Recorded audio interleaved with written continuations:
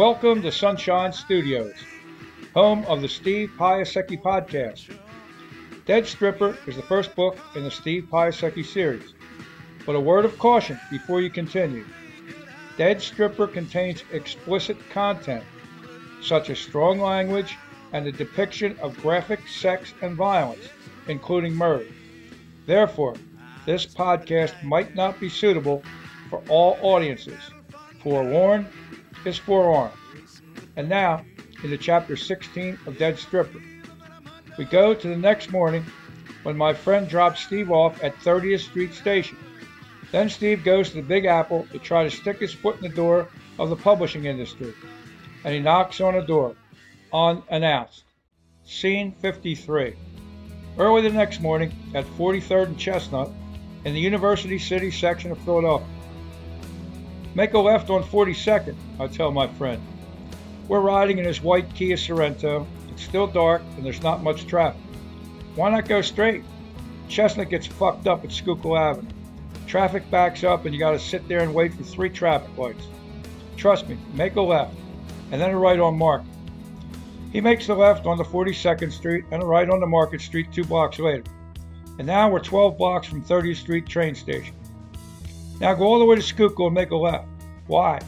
I love the front of the station. Construction began on 30th Street Station right after the Great Depression, and it produced a masterpiece of architectural design. The building's a touch over 100 feet tall and neoclassical in style, with some Art Deco touches thrown in. And putting it over the top are the massive Corinthian columns surrounding the building.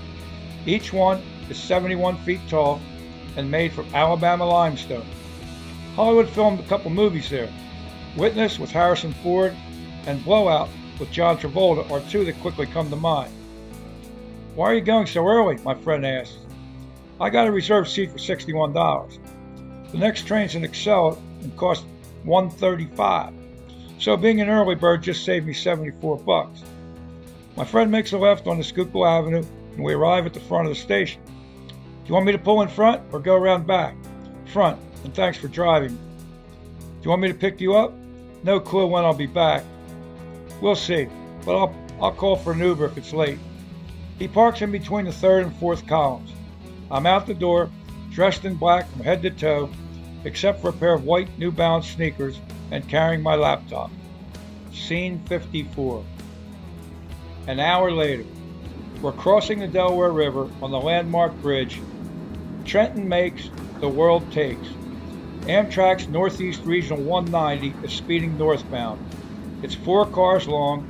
We're leaving Pennsylvania behind and entering New Jersey on the other side of the bridge. I'm sitting in the window seat on the left side of the car. I got plenty of leg room and a fold-down tray to accommodate my laptop. I'm plugged into an outlet to keep the battery charged, plus I'm getting free Wi-Fi. A middle-aged man sits to my right. He's dressed in a suit and tie and working on an iPad. I plan to drop in cold on the editor-in-chief of Excalibur magazine. Her name's Rose Goldenberg. That's today's business agenda in New York. I did some research and found a men's magazine, Excalibur, that accepts unsolicited mystery stories from unpublished writers. It's a kind of magazine with nude centerfolds. I'm hoping I can convince her to look at my story. And we're a little less than an hour from New York City, which gives me enough time to give my story one more read. Scene 55. An hour later, at Penn Station in Manhattan. I step off the train and find myself surrounded by a sea of commuters. This is the busiest train station in the Western Hemisphere, and it's entirely underground, under historic Madison Square Garden. Scene 56. It's not much better when I get out on the street. In fact, it looks even more congested. More people, plus dozens of cars, taxi cabs, and buses. It's not 7 o'clock yet. I have a little better than 2 hours to kill. So I start looking for a coffee shop. I see a Starbucks across the street on the corner to the right. No thanks. I only went to Starbucks once in my life, and once was enough.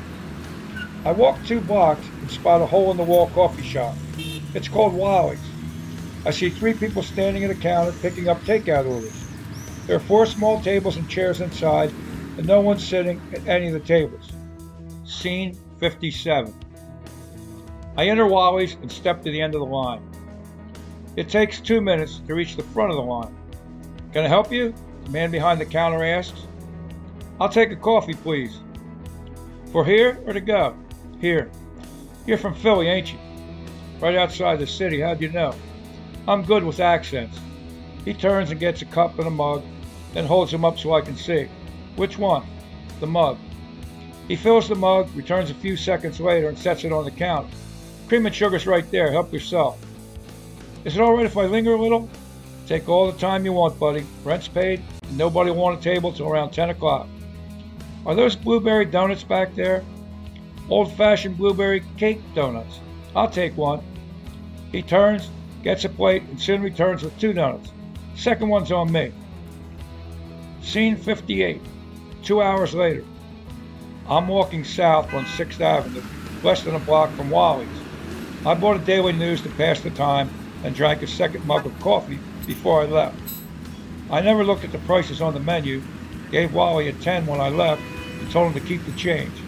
He told me, don't be a stranger. Scene 59. 1 block later, I enter a building. The magazine's website says the office is on the 12th floor. My plan is to get there as soon as the doors open at 9 o'clock. A uniformed doorman standing at a podium in the middle of the lobby. He's talking to a woman, and there's a man standing behind her, also waiting to talk to the doorman. I walk past them and go straight toward the elevators.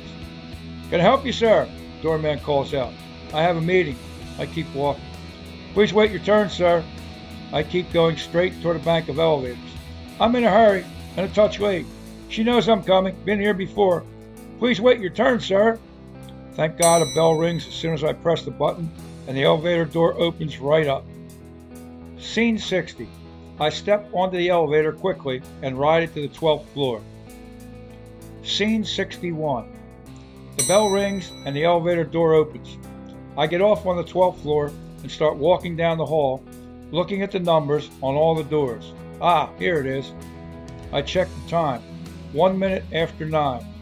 I double check the number on the door, then try the handle, but it doesn't turn.